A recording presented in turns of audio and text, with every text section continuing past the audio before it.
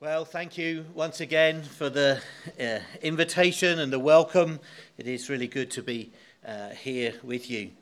I'm going to just move this. It's a bit disconcerting seeing the word no staying in your face all the time when you're trying to preach.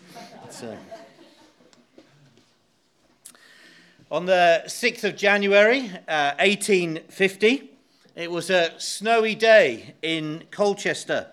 And a young man was unable to get to his normal church, and he ended up in a small chapel.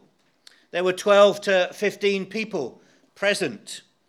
The preacher didn't make it either, and someone else ended up standing in. He was a shoemaker or a tailor. He was obviously not particularly familiar with having to preach, but he turned to Isaiah chapter 45 and to verse 22, which says, "Turn to me and be saved." I think in his version it said, "Look to me and be saved, all the ends of the earth, for I am God and there is no other."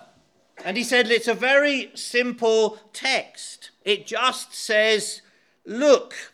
It doesn't take much effort. It is just to look to God and to be saved. And he said anyone can look. So all you need to do is look.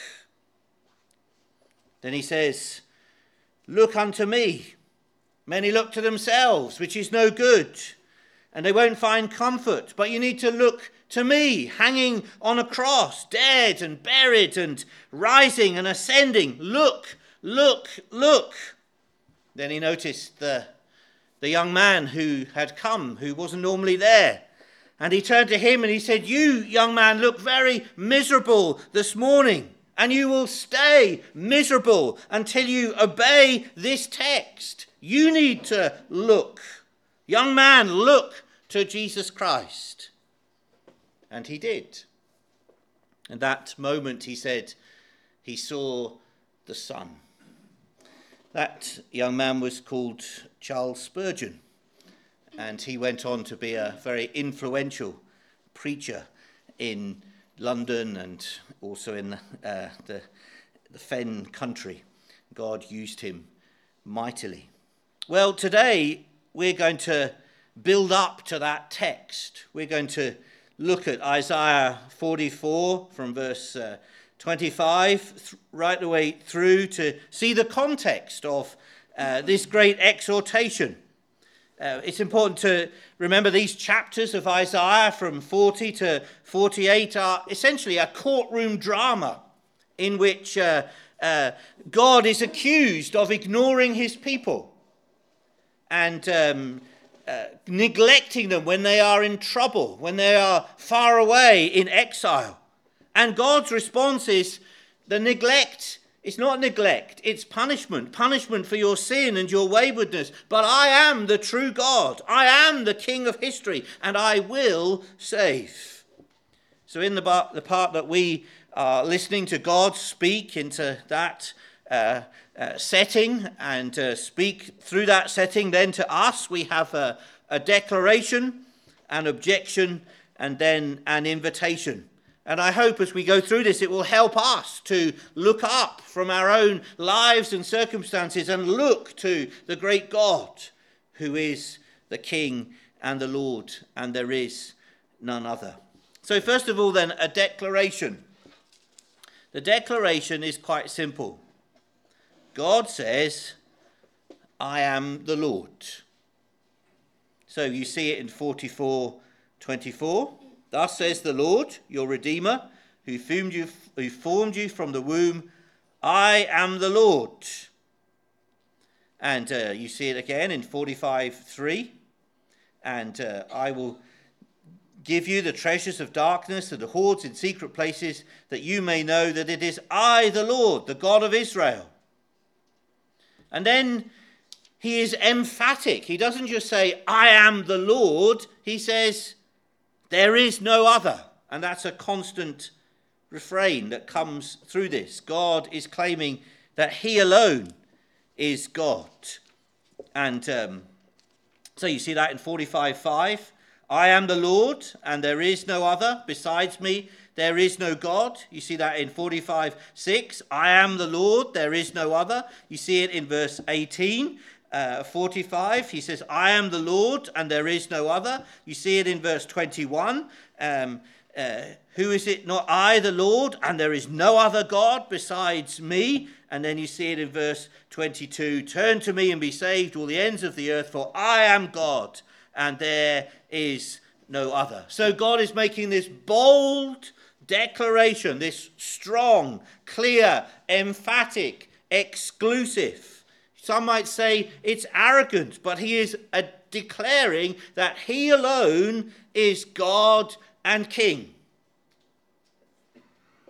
And so the aim of this passage, for those who it was first written for, and for us reading it today, is to get us to see and accept that God really is God. And that he is God in all that that means, that he is Lord and King. Now, on what basis does he make such a declaration? Maybe you're sat here saying, I know that's what the Bible says, but is that really true? Maybe you're skeptical about these claims that the God of the Bible is making, that he alone is God. But God doesn't just make his declaration. He explains it and he illustrates what he is saying. So basically, through this passage, he is claiming full and final responsibility for everything that happens in history. He says, I really am the sovereign God who is in control of everything. So, 44:24 says, the last bit of the verse, who alone stretched out the heavens, who spread out the earth by myself. He's saying, I'm the creator God who made everything in this world. And then 45:7, and the last line of it says, I am the Lord who does all these things. And between those opening and closing statements, he expands his point and bringing everything to that conclusion. So he's saying not only does he make everything, but he is in control of everything. He really is God. So let's just tease out the detail. He directs history to fulfill his word. So you see that from the end of verse 24, where he begins with creation. He stretches it out. And then in the next verse, he says, verse 28, frustrates the signs of liars and makes fools of diviners, who turns wise men back and makes their knowledge foolish, who confirms the word of his servant and fulfills the counsel of his messengers, who says of Jerusalem, she shall be inhabited, and of the cities of Judah they shall be built, and I will raise up their ruins, who says to the deep, be dry, I will dry up your rivers. He did it by himself. He made the world. He had no assistance. He spoke, and it came to be. He alone is God. And he's the one that decides what takes place in our world and in history. He says there might be many people who are speaking and saying this is going to happen and that's going to happen, but he is the one that brings to pass what actually comes to be.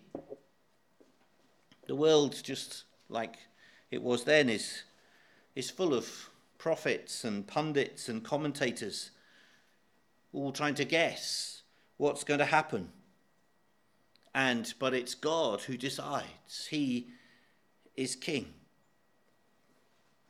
And he uses the example of Jerusalem in verse 26. She shall be inhabited, and the cities of Judah, they shall be built. You've got to remember that this was written, it was written beforehand, but it's speaking to the people when they're in exile in Babylon, far away. Jerusalem is lying in ruins, and yet God is saying, I will rebuild them.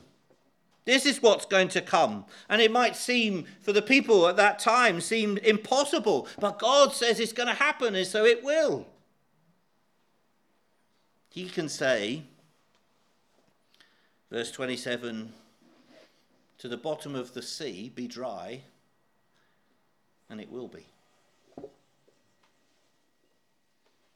You imagine that at the bottom of the ocean with all the weight of water, and yet if God says be dry, it will.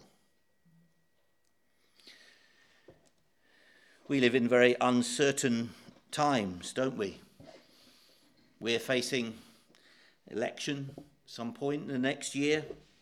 So is America. There's wars going on in the Middle East and in Ukraine. And it can feel like the tectonic plates of our world and society are shifting and changing, and people are speculating about what's going to happen and what's going to come to pass and what is around the corner.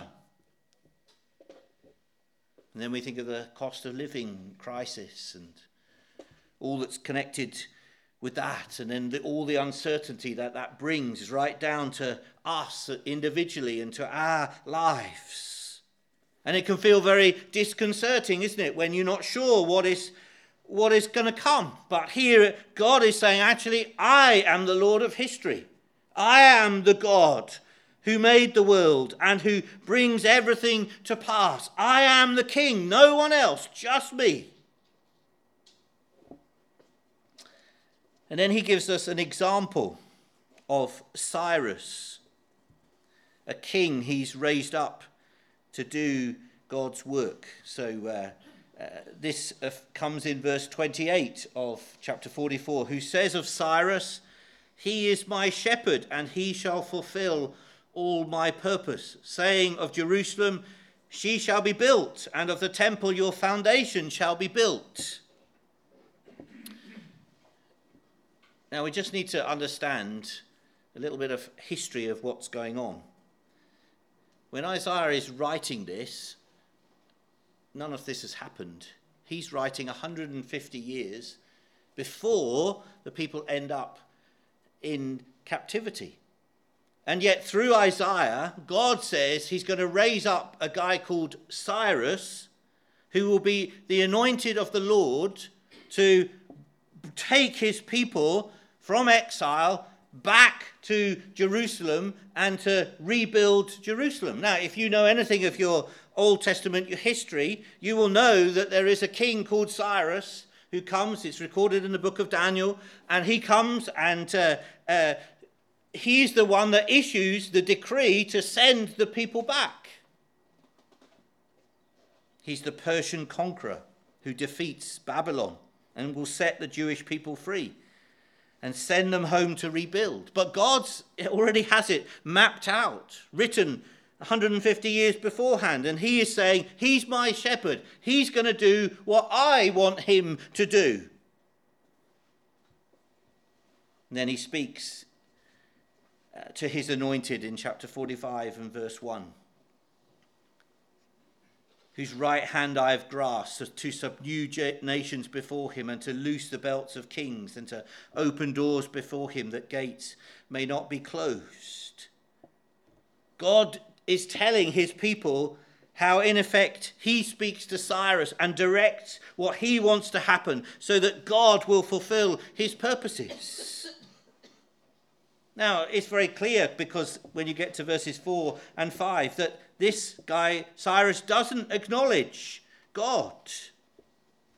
But God is still using him to fulfill his purposes, because God alone is God. So God not just makes this declaration of how he and explains how he directs history to fulfill his word, but he gives an incredible example. Detailed, as I said, 150 years before it happens, and which then comes to pass exactly as prophesied. God delights to do his will. Verse 8, "Shower, O heavens, from above, and let the clouds rain down righteousness. Let earth open, that salvation and righteousness may bear fruit. Let earth cause them both to sprout. I, the Lord, have created it." This is the conclusion, that the God of heaven is one who is showering blessings upon his world. And so that's why it's important to couple with this great declaration that God is sovereign and control. He alone is God and King, that his intention is to do good and to bring blessing, which of course for the people stuck in exile is a message of great comfort and encouragement. And all that is described with regard to Israel, because some of what you read here cannot be just explained in terms of the coming back of the Israelites after the exile. There's a much bigger scale, a bigger view of that God is going to do something profound that's going to affect the whole world, that he's got intention of bringing blessings to the whole world. But God has laid out his stall. He alone is God. He created and sustains the world. And he's shown how that is true. That is a terrifying and comforting truth. It's terrifying, isn't it, to think that every detail of our lives and our history is mapped out and God knows. And sometimes when things are uncertain and difficult and to think that God knows, and yet he has chosen to take us through this. But at the same time, it's wonderfully comforting and reassuring to know that the good God of heaven knows what he is doing, that he has a plan and purpose, that he is God, and nothing is going to stand in his way. There is none other. That leads us on then to chapter 45, 9-13, an objection. Remember the context of this courtroom drama. And in these chapters from 40 to 48, it's not just God who is there, but he's being contrasted with the idols and the false gods who cannot do anything. And God is making his declaration here that he alone is God. And then there is in verses 9-13 then a warning and a challenge to those that would challenge God and say, well, you're not really in control. You're not really God. Look at verse 9. Woe to him who strives with him who formed him. So it's those who are arguing back, as it were. Now, why do we need this warning and this challenge in this middle section, as it were? Why can't God go from his great declaration to his invitation? Well, of course, the reason is because not everyone believes God is God. There were doubters in that time who were saying, God has made all these claims, and yet here we are, stuck in exile under Babylonian rule.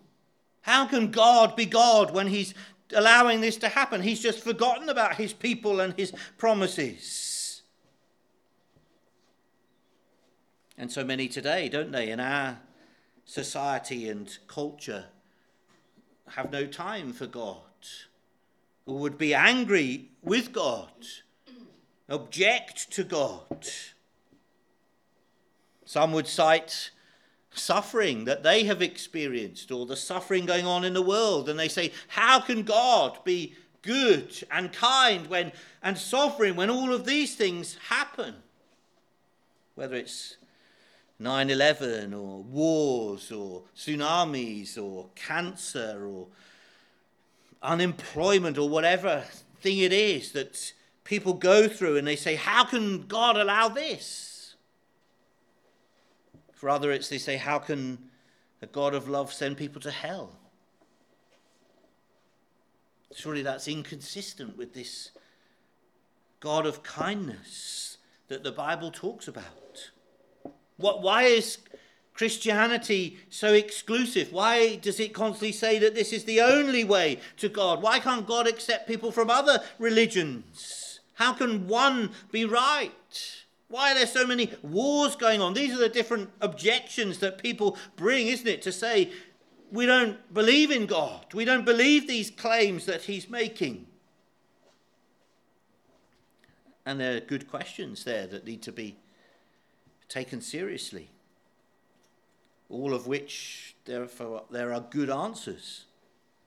And if you're grappling with those things, then I would encourage you to keep going on that journey. Get the answers for them. Don't just, as it were, just cite something without thinking it through. Look at the claims, weigh it up. Look at what God is saying. Look at the answers that are given to those questions.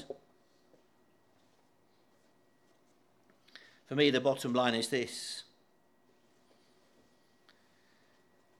It makes more sense of life to believe in God than not. How else did the world come to be? You notice how the scientists who try and explain where a world came from with their different theories, but they have no explanation of how it all started. They might be able to give an explanation of how it got to be here, but they don't have any explanation for how can you have something from nothing. The only logical explanation of that is that there is a God who has always been there. How did we get life? It's one thing, isn't it, to have matter, but to have life that can recreate.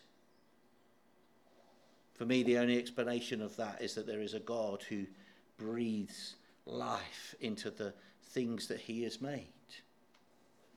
And then, of course, there's the person of the Lord Jesus, who stands in the middle of history, who suddenly came and did things that only God could do, and then lived and died and rose again from the dead, a fact of history which has been impossible for people to undermine. When you start to put all of these things together, for me it just adds up and makes sense and holds together. But before we consider what God says to those who are challenging him, we just need to, because we can become, if we do believe in God, we can become a bit arrogant, can't we? And we need to remember that all of us have a habit of challenging God in his sovereignty. Even when we say we believe in God, we still want this God who we believe in to do our bidding. And we get very angry with God when he doesn't do what we want him to do. You see, the reality is that every one of us wants to be on the throne. And either we deny God and try and take control, or we try and control God and say, God, this is how you have to do it.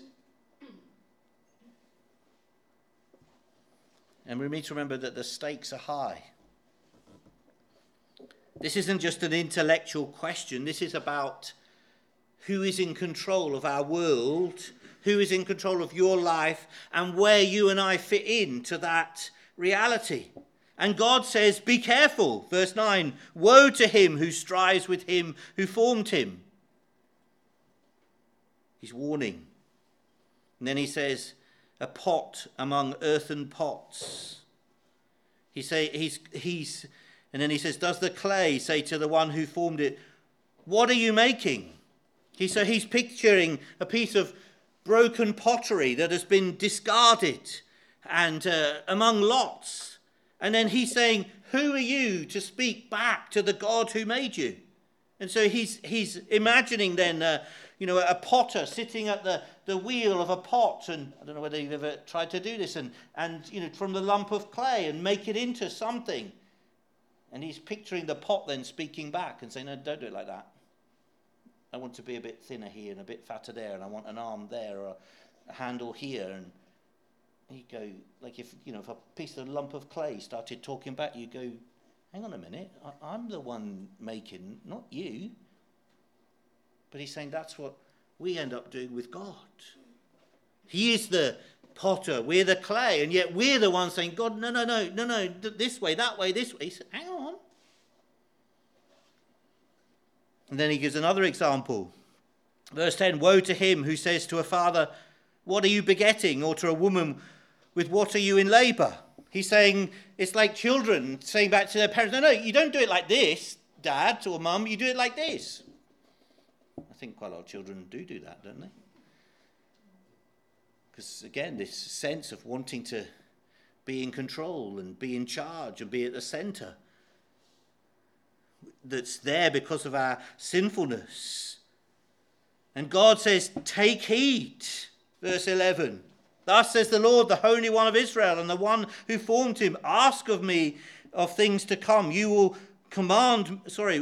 you command me concerning my children and the work of my hands?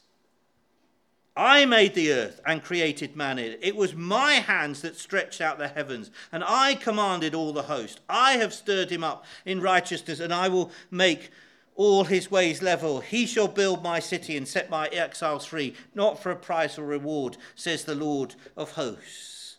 He's saying, you don't tell me what to do. I'm the planner, says God. I'm the one who is working everything out. And then he comes back to Cyrus. Even though he is a heathen king, he will fulfill my great plans and purposes.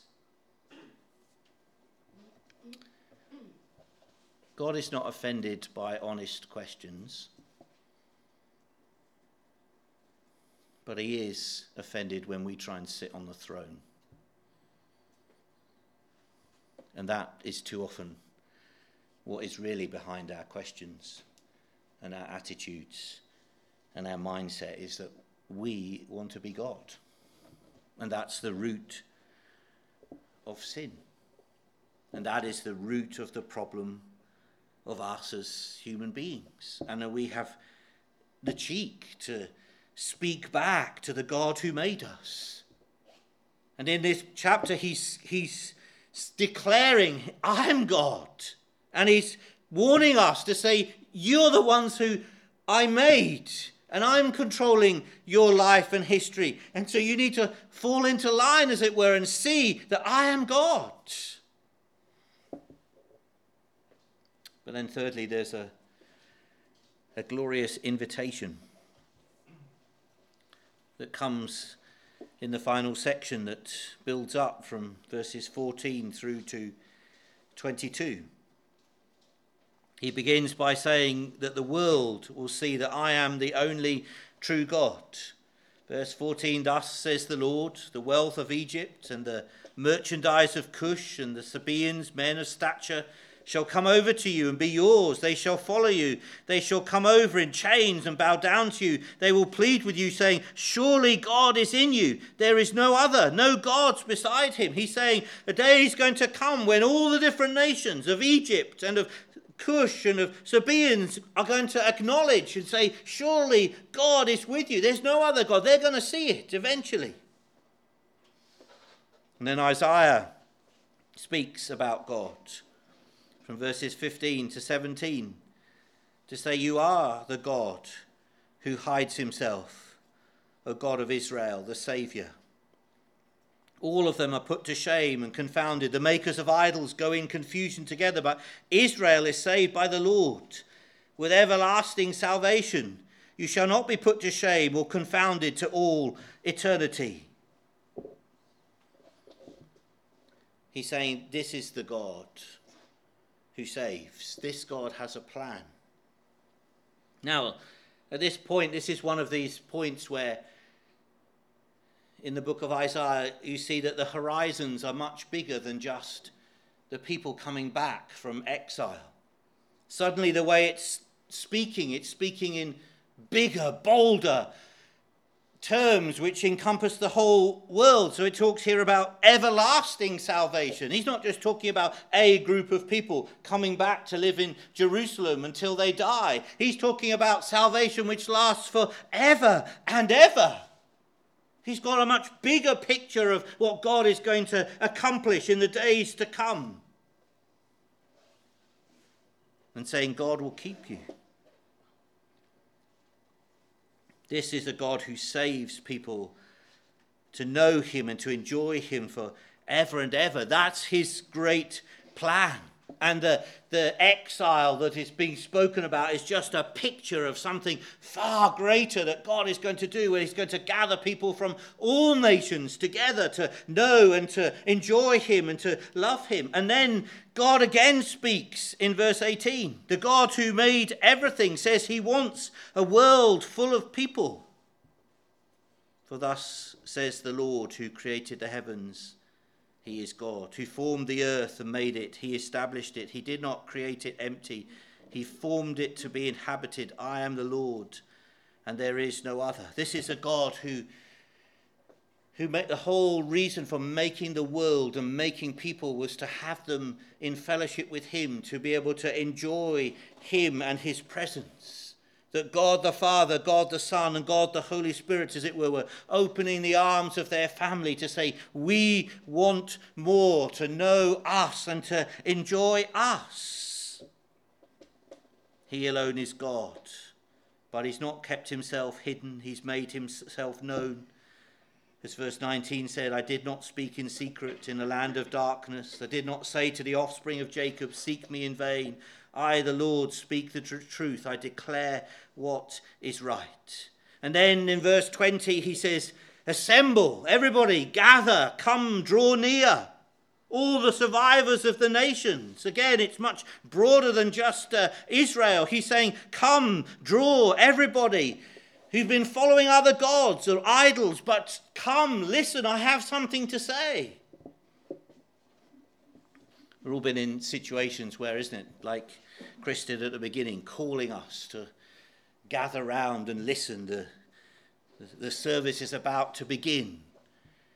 Or if you've been on a camp or a conference, there's usually somebody's job it is to herd people in so that everybody can listen and hear what has to be said. I was away earlier this week with a group of guys, and they would just keep talking unless I said, come on, time we go and eat, or time we go and have our meeting. They were quite happy to be herded and directed like that. Well, here is God saying, assemble yourselves. He wants everybody to hear, to listen. He's got something incredible and vital that he wants the whole world to hear. And this is what he says. Turn to me and be saved, all the ends of the earth, for I am God, and there is no other. The same God whom we have offended by trying to sit on his throne, the same God that we have tried to direct to make life easier for us, the God who has declared that he alone is God and King and Lord, the one who has taken them into exile to punish them for their sins, the one who says that the idols are not gods at all, but he alone is God. This God says, turn to me and be saved, to the very ends of the earth, for I am God and there is no other. He is offering forgiveness. He's offering that we be restored to new life with him. He's offering us everlasting salvation. It's very clear that he's offering deliverance.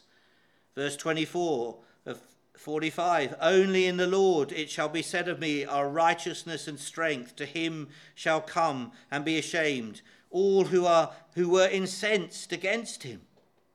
And verse 25, in the Lord all the offspring of Israel shall be justified and shall glory. He's saying despite the fact that we've behaved in a way that brings his anger, he's incensed against them, but now that's going to be turned away. They're going to be justified. How's he going to do that? Well, in these chapters of Isaiah, we're introduced to the servant who is going to come and be obedient and suffer and die. And that servant, as the New Testament makes plain, is none other than the Lord Jesus Christ. And he is the one that is going to come and lay down his life and take upon himself the sin and the punishment that we should have, but he'll take it in our place. That's how God can, those who were incensed against him can be justified. And that's why God can make this great invitation for us to turn to him and to be saved, all the ends of the earth, for I am God, and there is none other. And it is to all, to the very ends of the earth, whoever you may be. You can be saved. You simply need to look to God. And we have the advantage of living not just after the events that were immediately being spoken of have come to pass, but we live even further on in the great Messiah, the fully anointed one of the Lord Jesus. The servant has come and has died and risen again. So we know this is not just an idea, but God has fulfilled his intentions, and Jesus has come and died and risen again. You see, these are not empty words like the politicians' promises. They're going to do this, I'm going to do that. If you elect me, we'll do this. And they certainly want to do those things, don't they? And they try, but often they're just not powerful enough to be able to do what they want. But God is, because he is God and there is no other. And so when he plans something, it comes to pass. And it's very easy to make promises, isn't it, that you're going to do something when somebody else is going to have to pay for it. But God makes a promise and then pays for it himself. He says, I will have you and I will pay for your sin. My beloved servant, my son, will come and pay for your sin. So have you responded to the invitation of the one true God, who says, turn or look to me and be saved, all the ends of the earth, for I am God and there is no other. Just like the preacher in 1850 who suddenly found himself in that chapel having to speak. And he turned to these words and beckoned those in front of him to turn and to be saved. Maybe you're sat here and said, yes, I looked a long time ago. But I don't know about you, but I love these words as a fresh encouragement to look again to the great God who says, I am God and there is none other. Because we get so bogged down, don't we, in all of the events of life. They take over our minds and hearts so easily, and so it's great to hear this call from God himself to lift our eyes and look to him and to trust him. And now's the time, not tomorrow or next week or month or year, today.